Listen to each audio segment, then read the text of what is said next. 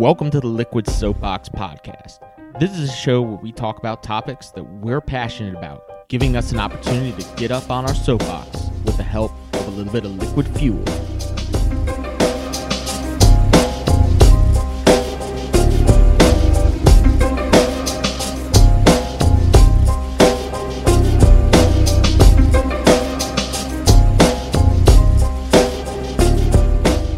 Welcome to the Liquid Soapbox Podcast. I'm Dominic Battistella. I'm your host, and I have my co-host with me, Clint Webb. What's happening?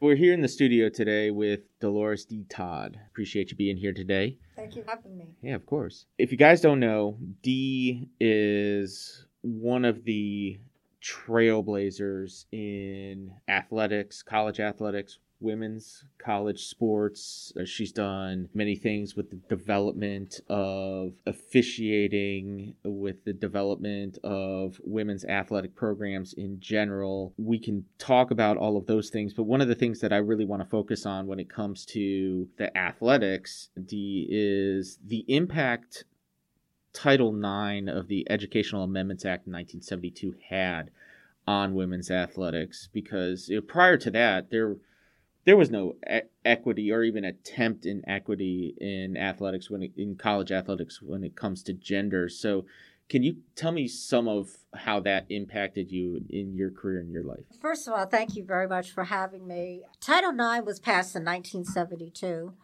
And what it says is that any institution that gets any federal funding has to have equal opportunities for both genders, particularly women. And it also is a takeoff from Title VI, and Title VI actually dealing with minorities, but no one ever pretty much paid it any attention. Same kind of went for Title IX. Title IX was passed in 1972, but a lot of attention wasn't given to it. My first job in 1972, I coached gymnastics, basketball, field hockey, which I knew absolutely nothing about. And I had cheerleaders, I had everything. But the funny thing is, we had one uniform. And the uniform was a kilt, like a field hockey kilt. So I have pictures of this. The basketball players wore a kilt. The only thing to change was the blouse. You might have had girls basketball or gymnastics or whatever. Wow. But everybody had a kilt. So not only was the coaching and the training not professionalized in that time, is one coach for all of it and one uniform for all of it. Exactly. This is 1972. 72. Right? And we had two female. But if you taught physical education, you were expected to coach. It wasn't like a teacher in the building decides, I'd like to coach something because I've had experience there, because you really didn't have that. So that was the first. And then I moved to Illinois. And Illinois was always a little bit more advanced than a lot of states that I understood.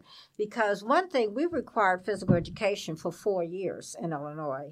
And when you do that, you're able to really get a look at people for 4 years. So it's not like you take a year and then they're gone and you got to figure out how to find people. I really saw it begin to take off a little bit when I moved to Illinois. Now, I can't tell you things that I saw because I don't know any different. If this is just the way things were. If we needed something, we got it. You raised money. I didn't see a gender thing. It was just that they were adding girls' sports. And I was hired at one school to do track and field.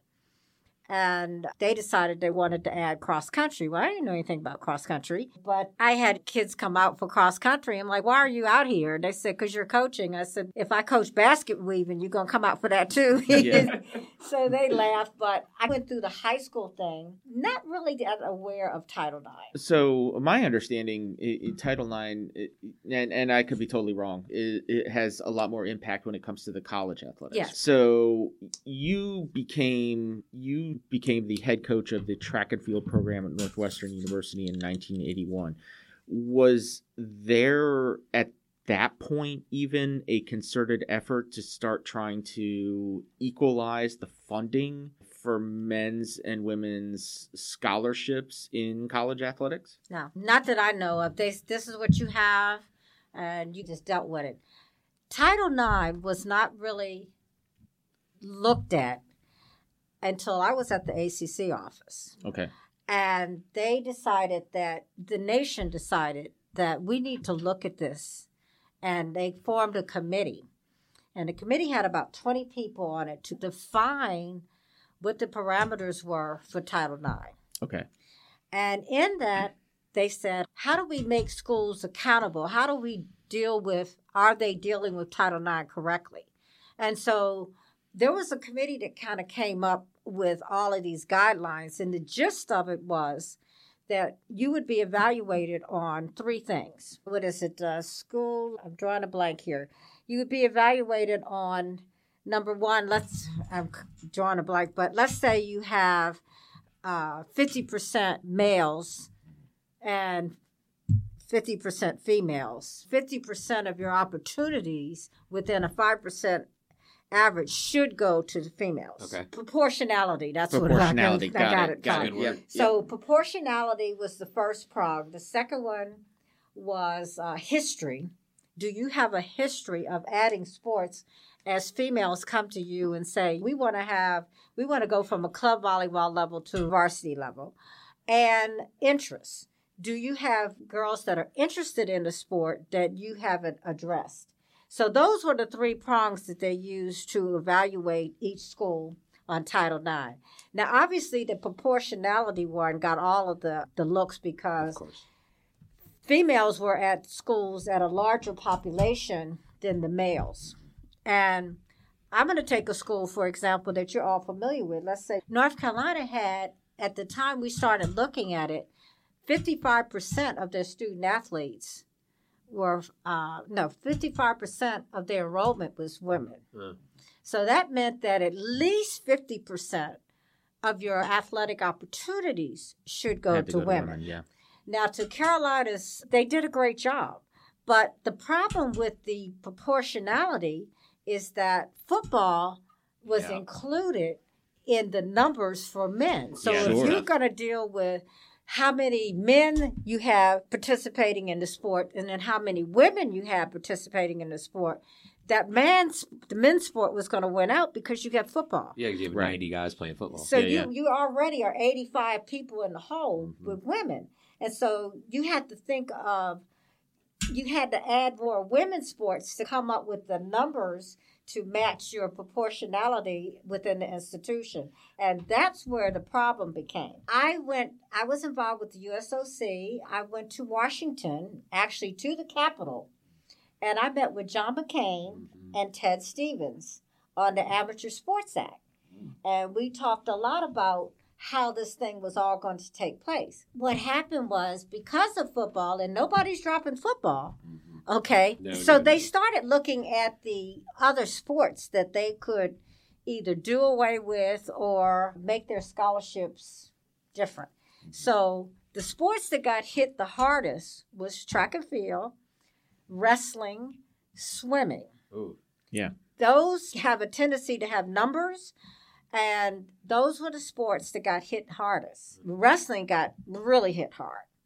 And with this pandemic, swimming and track and field has been hit very hard. That's Dom's specialty, by the Clemson way. just dropped their men's track program. Yeah. And they were one of the better schools in the country in track, and beautiful track. It's all about the equity. But see, people wanted to always say, you got this many men's sports, you need this many women's sports. But the equity component not just dealt with numbers, but it also dealt with how you travel, your locker room. All of the things should have been equitable. So schools were going around trying to redo locker rooms, making sure the women travel the same.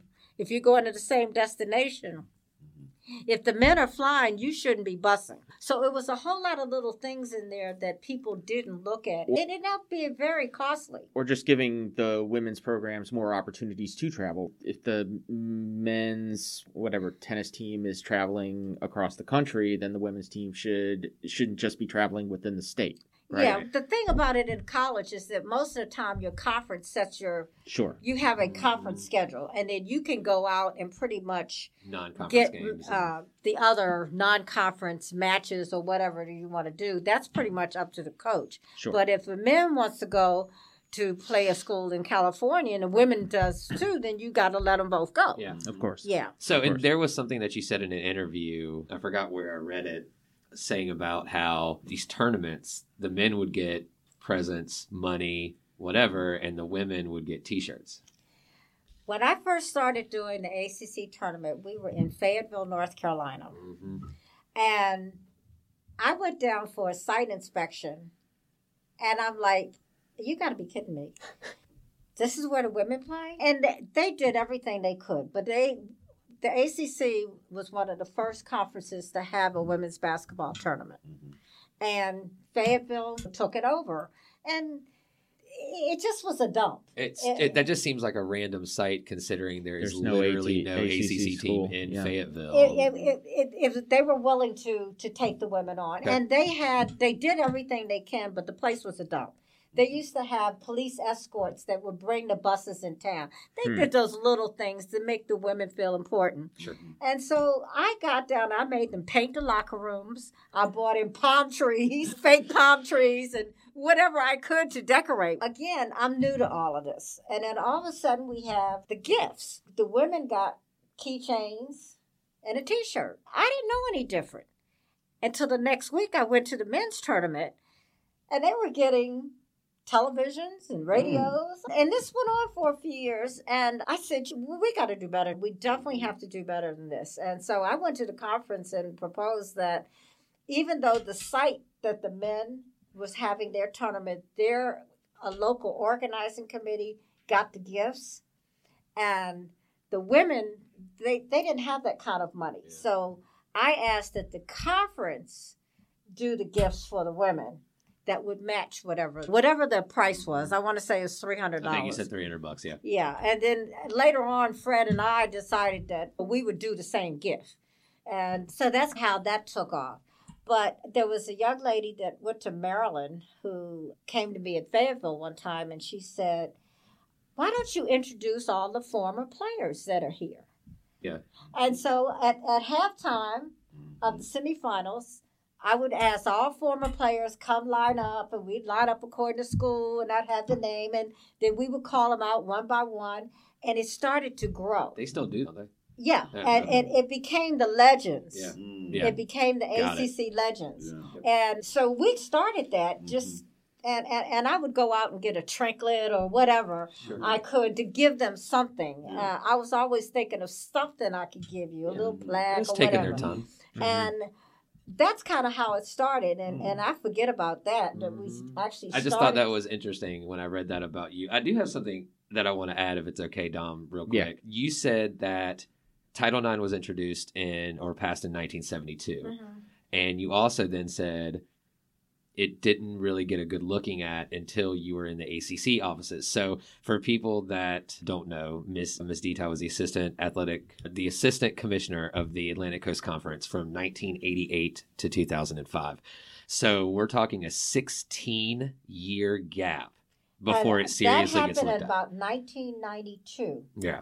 On the thing. So this is a 20-year gap, really. Being political, it does not surprise me at all that there was such a long gap. But man, how frustrating was that? And how did you overcome that in between 72 to when people, I'm sure, did not take it very seriously to when you entered the ACC offices? I guess the fact that you really didn't know any different.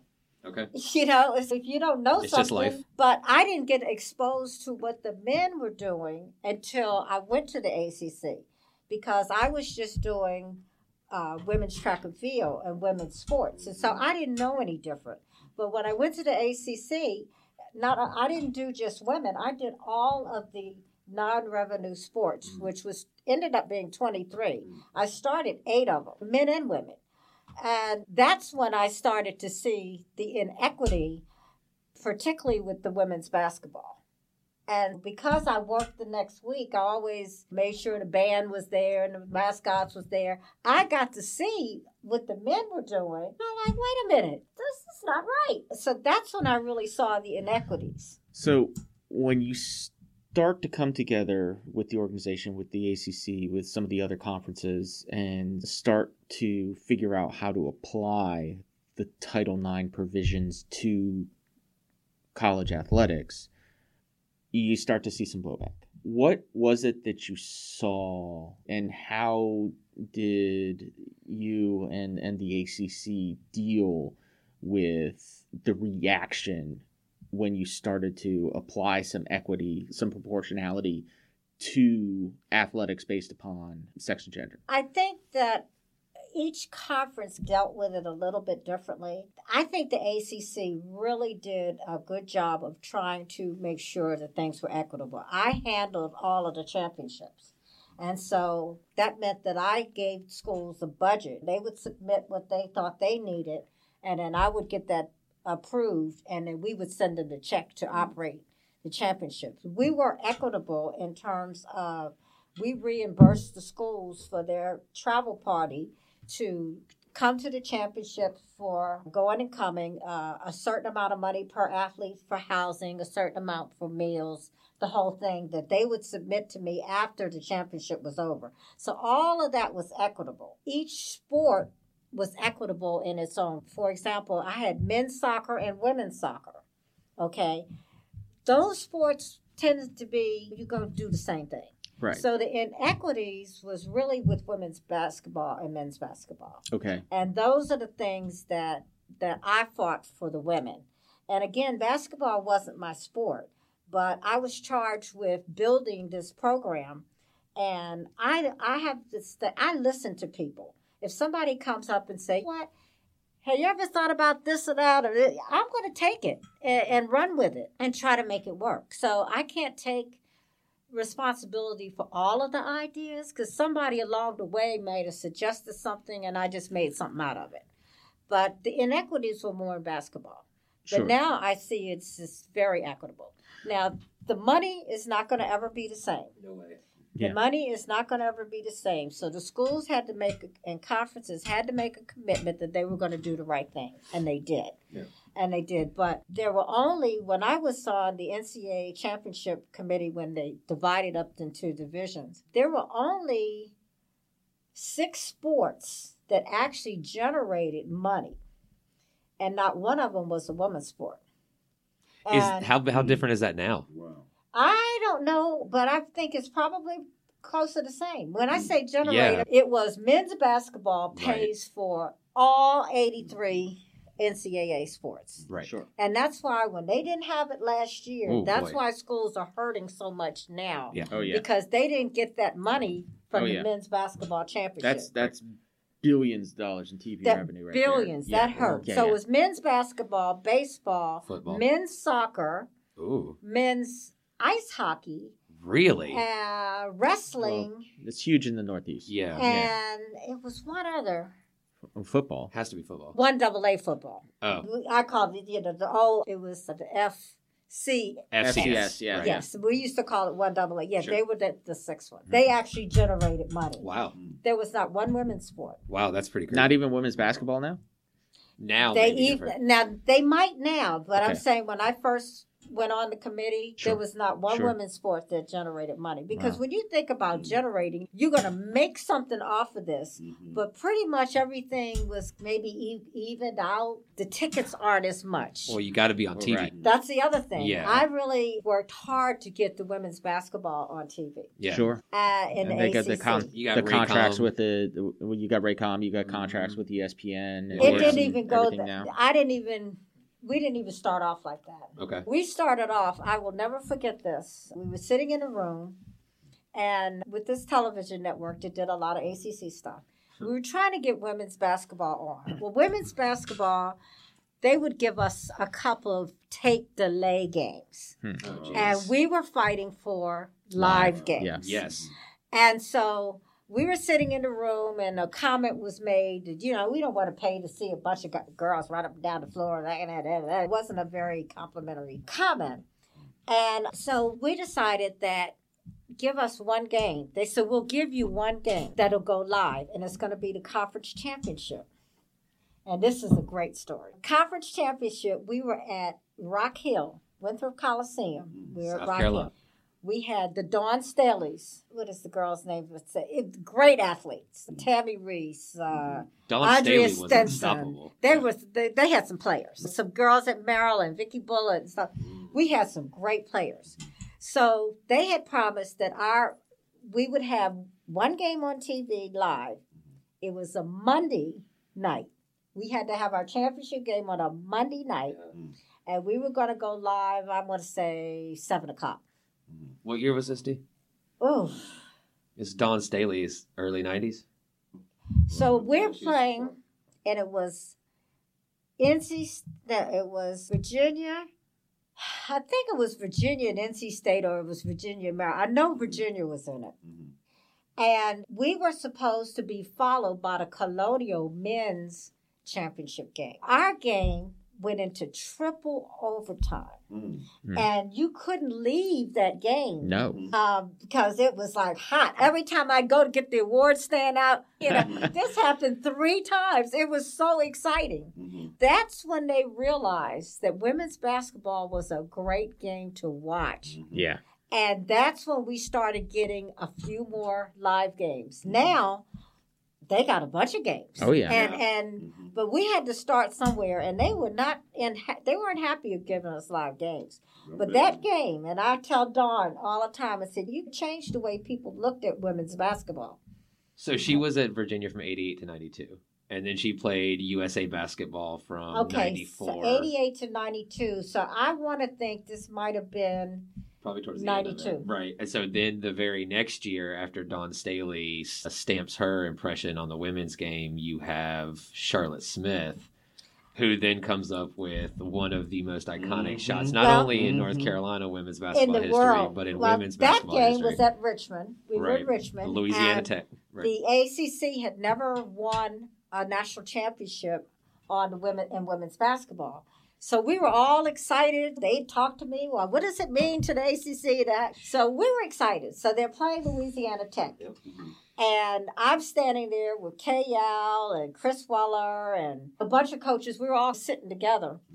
And I remember that look on Leon Barmore's face. He always looked like he was mad at everybody. But anyway. And that was the coach for Louisiana Tech? Huh? Was that the coach for Louisiana Tech? That's what he always looked like he was mad. Yeah. He's like frowning all the time. Old curmudgeon, right? Yeah. They called timeout, and it was like some, 0.0 some seconds?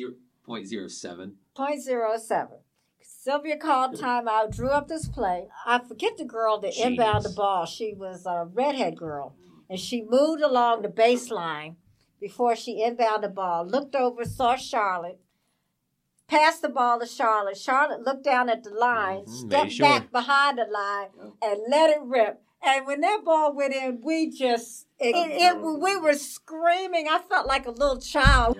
That was a great day. That was a great game. Yeah.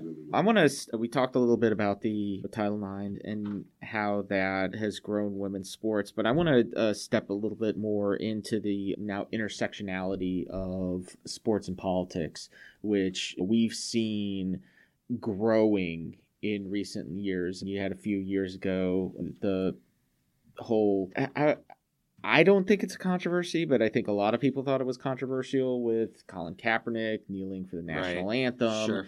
And then you had more and more of that this year with the reaction across sports to the George Floyd killing and the protests surrounding that, and how Breonna Taylor. Breonna Taylor. Black Lives Matter movement. Yeah, exactly. Yeah. And how you had the NBA and the WNBA and then Major League Baseball, and you even had MLS soccer and hockey, and they're all recognizing that and becoming involved in using their voices and their platforms that are afforded to them because they are professional athletes to let people know what's important to them. How do you, as somebody who's been at a first in many as an African-American woman in athletics, how do you view what's going on right now as athletes are becoming more vocal about making social change? I'm an old girl.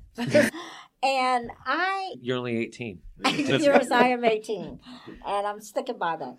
But I'm really proud of the athletes. I'm proud that they have the guts to stand up for what they believe in, because this stuff has been going on forever and ever. Sure. And we have yeah. avenue that we can stand up for social change and social justice.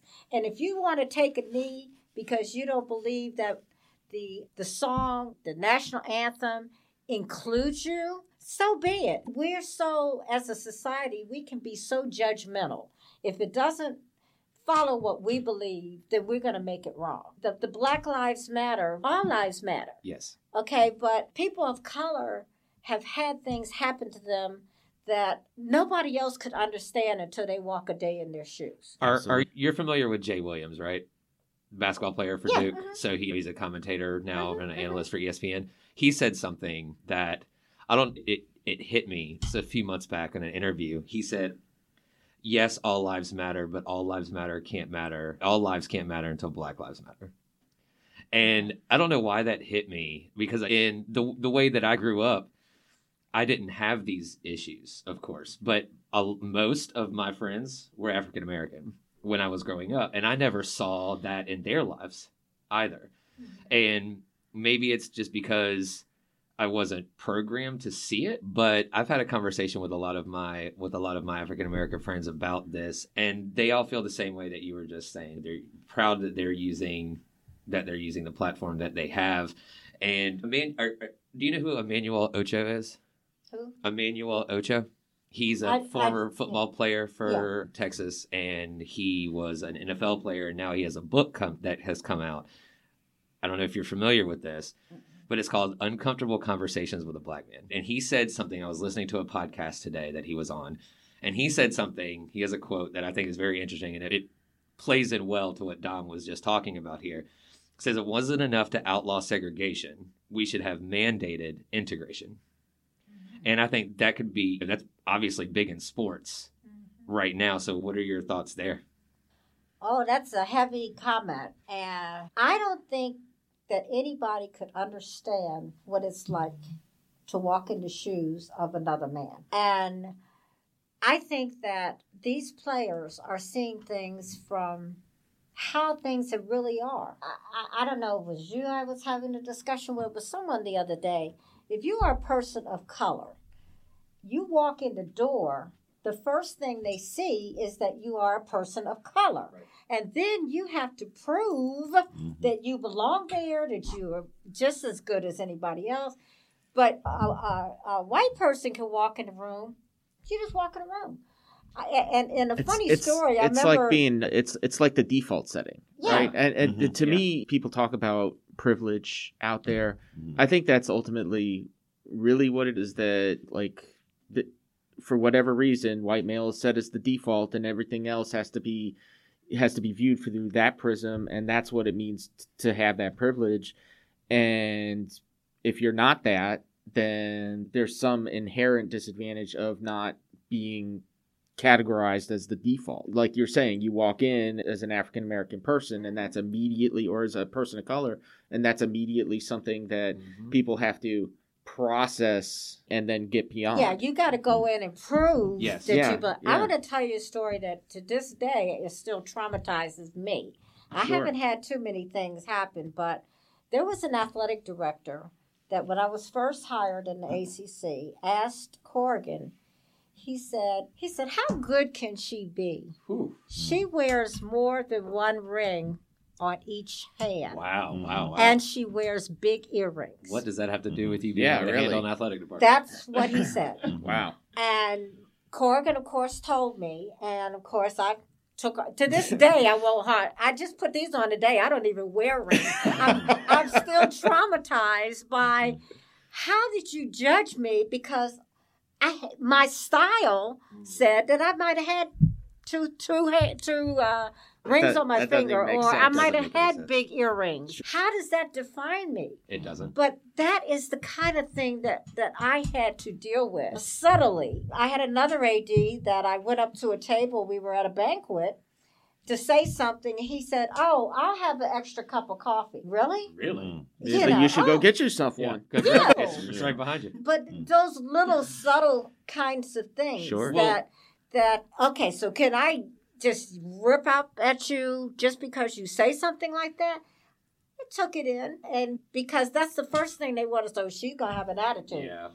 So I was having a conversation yesterday with a mutual friend of Dre and I, and he asked me, he said, so can you tell me what you think white privilege is? Because we were talking about the political climate and everything that's happening in Washington, D.C. right now. Mm-hmm. Oh, but by the way, before you mention that, I do want to say we're recording this on January 10th, 2021. 4 days before was when basically the mob took over the U.S. Capitol, and one of the five people were killed. Yeah, it was beyond anything I've ever seen in my life. Yeah. So going back to this conversation that I was listening to between Lewis Howes and Emmanuel Ocho today, he had some really amazing things to say. I think you would love this podcast. But so he says, privilege is immunity from certain punishment or access to things based upon something. And then he said, white privilege he said, I'm not saying your life hasn't been hard. It's saying your skin color hasn't contributed to that. Yes. Mm-hmm. You can be white and not be privileged, but because you're white, you have white privilege. Mm-hmm. And so I am going to go back to my friend and tell him exactly that. And I think that's a fantastic answer. And I've never heard anybody put it like that. Mm-hmm. So I just wanted to add that to this conversation. And that's pertinent. So true. And if we would just even look at what happened 4 days ago, if that had been the Black Lives Matter, where they would have been... they wouldn't have made it to the door. They wouldn't have made it to the door. They wouldn't have been anywhere close. Not even a little bit. You saw what happened in June. It literally exactly the same spot. Lafayette Park, right? It was at the Capitol building. There was pictures of National Guards, of Marines. Standing on steps. There, the step of the Capitol. Sure. Before the protest of Black Lives Matter. Mm-hmm. And then you get to we're not going to call them protesters, to the rioters and the domestic terrorists that took part in what happened a couple of days ago, that in some videos, unbelievably enough, were escorted in by the police. Taking selfies with them. Yeah. So to me, that could be the visual definition of white privilege. And when you're going in there and you're sitting at the desk of the Speaker of the House and with your feet up on her desk with no protection of showing who you are, because they were too stupid to think that they were not going to get in trouble, or they thought that the color of their skin and the fact that who is the leader, quote unquote, leader of the country was their friend, adversary. And I think that's lost on a lot of people even still. You saw 130 House members still voted against certifying the election after all this got at 4 o'clock in the morning. Mm-hmm. That's how long this went. So after they reconvened, it's amazing to me that people still don't see it. It was something that watching it on TV, it just brings tears to my eyes when I just see a police officer jammed in a door and he can't breathe. Yeah. A police officer dies because he gets beaten by a fire hydrant. I mean, it's a sad state of affairs that we... And what's great, and Dom, I'd be interested to see if you did this, and Dee, see if you did this, and Dre, I know you watch the news too. Mm-hmm. I try to not be one side or another necessarily as far as what avenue I get my news. So I prefer ABC News or CBS, like world news, because they're not so biased, I guess. But I watch CNN. I give the same equal amount to Fox News. And Fox News, I will say, handled that, at least the one that I watched. There's many different anchors on Fox News, but the one that I watched, they were condemning everything. Not only from the protest, from the rioters and terrorists to the president. Mm-hmm. They were condemning everything except for Mike Pence. And I think I was pleasantly surprised to see that. And I thought it was a time where you're going to bring more unity to the country with both media outlets literally talking about the same thing. And then you have the 130 senators and House of Representatives that voted still to not certify the election. So it obviously didn't go beyond media. I have watched I watch CNN. And I've watched that so much that it's like an addiction. Yeah. You know, It's like a train wreck, Dee. It's like an addiction. Yeah. And Yeah. I'm probably one of the most liberal. I feel that I'm fair. I look at everybody for who they are, not their skin color or anything. I've helped just as many Caucasians as I have African Americans. Sure. I mean, it may be more, but I don't care. I don't care what your gender preference is. I don't care. As a matter of fact, I will defriend you if you start talking about somebody that may be their gender. I call them a little gender confusion, but that's what they. But who? I'm not here to judge them. And this thing in the last few days, I just every time I see it, it just hurts my heart to think that it's that many evil people in this world. And they want to do things as a group because as a group they feel like they can get away with it and that they're stronger. Power in numbers, right? Yeah. In numbers. Sure. And that's why even if you take this back to sports a lot, when you see a lot of, say, gang rapes and things like that among athletes, you normally see it around team sport kind of people. You rarely ever see that with the individual sport. You won't see a track athlete do that, or a swimmer or tennis player. You don't see that. So they feel that the strength comes in numbers. And just to see how evil, these are evil people. Yeah.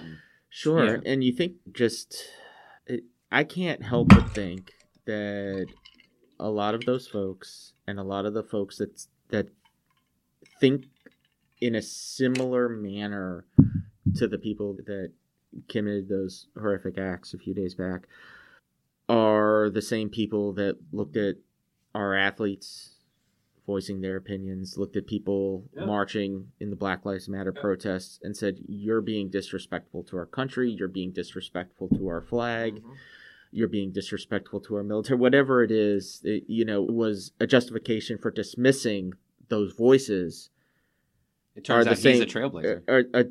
Turn around and say, but it's okay. We can do it. It's okay if we overrun the nation's capital. It's okay if we lower an American flag and raise a campaign flag in its place. That's patriotic, but what you did is disrespectful. I don't want to just harp on that, but I want to bring back to you, Dee, seeing what you're seeing from your eyes, how do you see that as far as how society views Black voices, people of color's voices versus people who aren't, right? Like I said, I think things have gotten a lot better. Just like I hope so. What I say that I had to experience, so you wear too many rings, you wear big, your hair needs to be a certain way.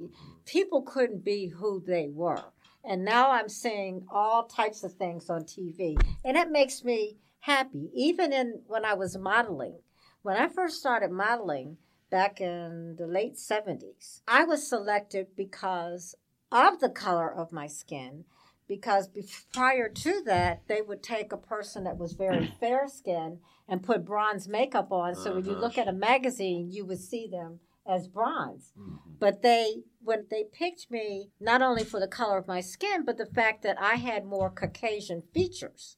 So that was their idea of introducing Black beauty. But now you see people that are very dark, very African features, very African hair. The people are being allowed to be who they are. And that's the way it should be. And I'm seeing a lot of that now. But we still have a bunch of people who judge you on those things. And you have, when I see what I saw this past week, I was in the 10th grade when Kennedy was assassinated. And when Kennedy was president, he was like the Obama to this generation. He was different. Yes, he was. He didn't look like the men on the dollar bills. He was young. He had a young wife and they had children. And they were like our ideal of a person.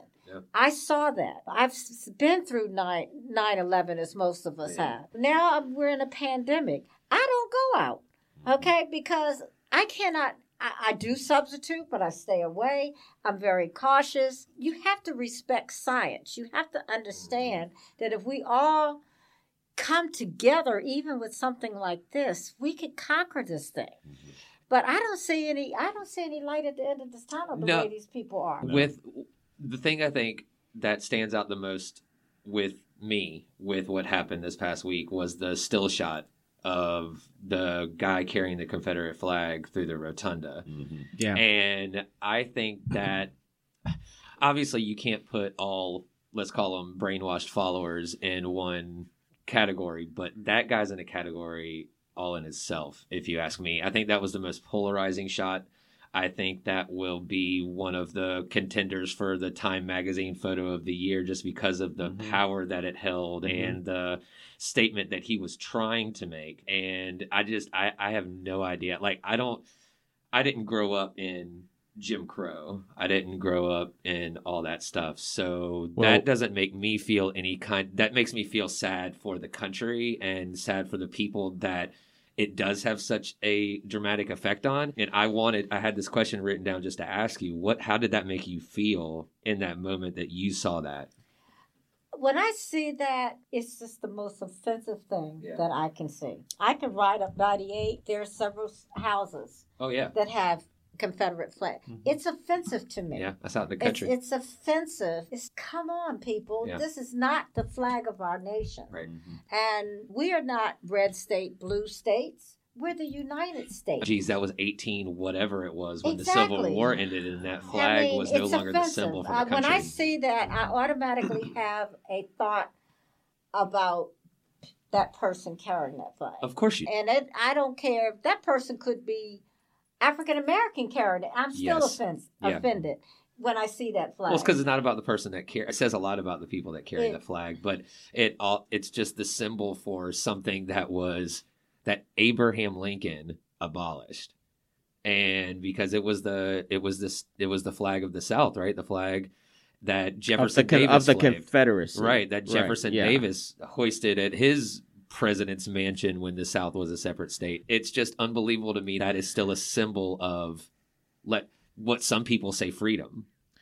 And I don't understand. And you don't see that flag exclusively in the South now. It's all over the country. And I don't see it more as like a red state, blue state, like you were talking about. It's not a red state, blue state thing. Right. It almost seems like it's a urban, suburban versus rural. I think that's fair. Thing. Those are the lines that our country seems to be split. You look at the party lines and who voted for who, and you see 65 to 70% of suburbia in America voted for Trump, where the higher populated urban areas along the west and east coast did not. Well, the suburban areas around the major cities. Yes. One direction. Shout out to Atlanta for helping Trump lose this election. You look at that versus you look at the electoral map, and there's these massive swaths of red where more states, there's no people. More states go red. More states go red. More people go blue. Exactly. Yep. Good point.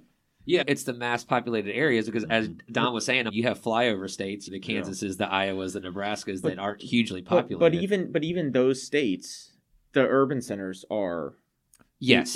But that's because those are the areas where there's integration, areas where people live together. Yep. And they've been doing it for generations. And the teachings get modified and corrected and improved over the years to where Middle America, you have the same people around the same people. So you're not introduced to, if you live in farm town USA, you're around other farm town boys and girls. And I don't think I'm wrong saying this. I'm going to say 99% of farmers are white. And it's just Middle America. You have a lot of states, but not a lot of population. I would say even then, most people, they may have biases, but they're not necessarily inherently racist. I think that the people that walked into the Capitol this week, they're on a whole nother mindset. And that's, I think that's got to be a very small proportion of the people, and I think not only is it a small proportion of the people, I think that those people are getting more and more radicalized by the type of media that's being consumed, by the conspiracy theories that are out there. Their leader is pushing out lies and propaganda from the White House. So how do you not listen to that? If you believe in him in any inkling at all, you're going to believe in everything that he says. And so if all he says is stolen, that's what you're going to believe. Sure. I've always said that if the top beam is crooked, the rest will not be straight. Right. Yeah. The top beam is crooked and infested with termites and all the things. Straight. Yeah. If the foundation is broken too. Exactly. That's the other thing. There was, going back to the Confederate flag thing, there was something that, again, going back to Emmanuel Ocho, he said you need 3 things for racism: privilege, power, and prejudice. Privilege, power, and prejudice. Is there anything that you would add to that, or any way you would modify that? Because that seems pretty spot on. I don't think you can add anything. That covers it all to me. Dom, what do you think? That pretty much rounds it up. And we already talked about privilege. The other thing is privilege is the underlying thing, but I think that the other thing that you need for it is arrogance.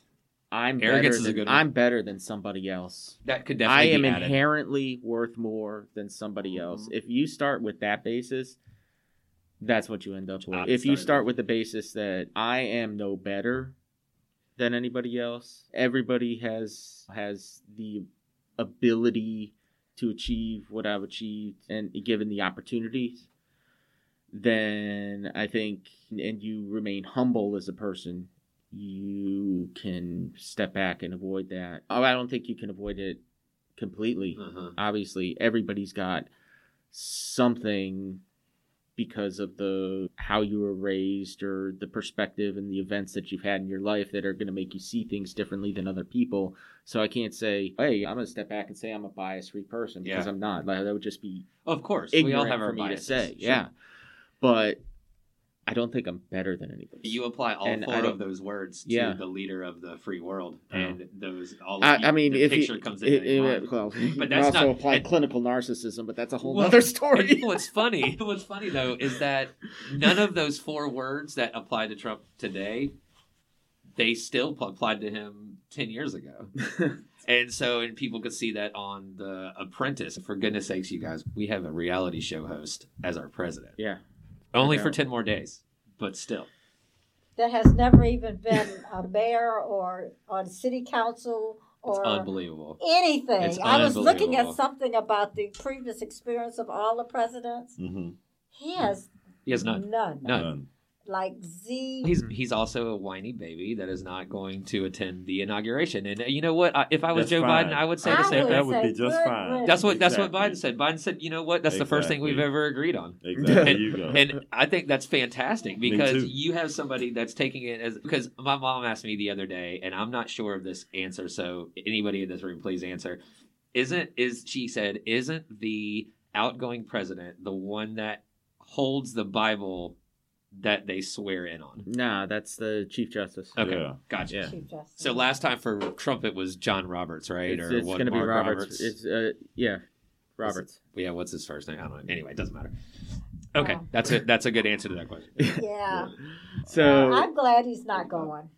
I'm just glad he's not going. Yeah, it just, let's hope and pray for that they impeach him. No, let's just hope and pray for the next 12 days or so that there's no more incidents, that there's a smooth and peaceful transition of power. Because if, for all the things that have happened in the history of the United States of America, for all of the great things that have happened, for all the tragedies that have occurred, the one thing that has held true since George Washington was our president was that there was a smooth transition of power from leader to leader, and we didn't have these issues where there was active violence and fighting at the transition of power, because that, I think, people talk about the United States being this anomaly in history. I think that's why it's an anomaly, Yes. because it's the only nation where that transition of power has never included active violence amongst political forces. And now we're getting laughed at. Yeah, the world's watching. It's just amazing to me. It's just, whew, Yeah. it just takes your breath away when Yeah, you I don't know. see It does. the Mhm. stuff that's going on. I've been out here for a minute. Yeah. I'm Well, 8 years. That's why I wanted to get your perspective on this, because you've seen some things and you've been a lot of firsty in many things, and I just wanted to get your perspective on what's going on with this, a little bit of your perspective on how sports changed for the better over the course of your career, and I really appreciate you being on the podcast and lending us your perspective and your expertise, and we hope to have you back I soon. appreciate the opportunity to be here. And I just want to say that we're talking about race relations and things like that. But with all of the things that I've been able to accomplish in this world, with the exception of Dr. Walker, every single person that has pushed me through to where I am were white men. That's great. Mm-hmm. That's great to hear. They were white men. That's great to hear. I have one more question. Dom, did you have another question? Because I know we're coming up on an hour. So. Now let's go ahead and wrap. All right, so I got one more question. Steve Harvey has a quote. Says, "Your career is what you're paid for. Your calling is what you're made for." Mm-hmm. What is your calling? And do you feel like you've already achieved it? My calling is to be able to help somebody else be all that they can be. You've I'm definitely very achieved that. passionate about young people, and I'm very passionate about older people. Mm-hmm. Our past and our future. Mm-hmm. Now, all of you guys in between, you're on your own. My calling has been, I have the ability to communicate with young people, to say things to them that's going to make a difference in their life. And I'm constantly finding people that friend me on Facebook to say, I don't know if you remember me, but you said this to me at some point. I don't remember, but it's just, that's my calling. Sure. And I'm not rich, not even close, but I am so rich in the people that I have been able to touch in their lives. And that's what I feel is my calling, and I'm very passionate about that. It's a great answer. Excellent. And there's no doubt you have achieved all of that for sure. Just reading the stories about you and talking to people about you, because we share a really good friend in Miss Jackie Wittenberg, and Yes. she talks so highly of you. And it was a pleasure to have you in the studio for the last couple hours. So Dom already said it, and I want to echo, thank you so much for taking your time out of your day to come up here and just give us a few hours. We very much appreciate it. It's been enlightening. Thank you so much. I've enjoyed just being here and having these conversations, and I look forward to working with you guys more. It's going to be great. Thank you, Dee. Thanks, Steve.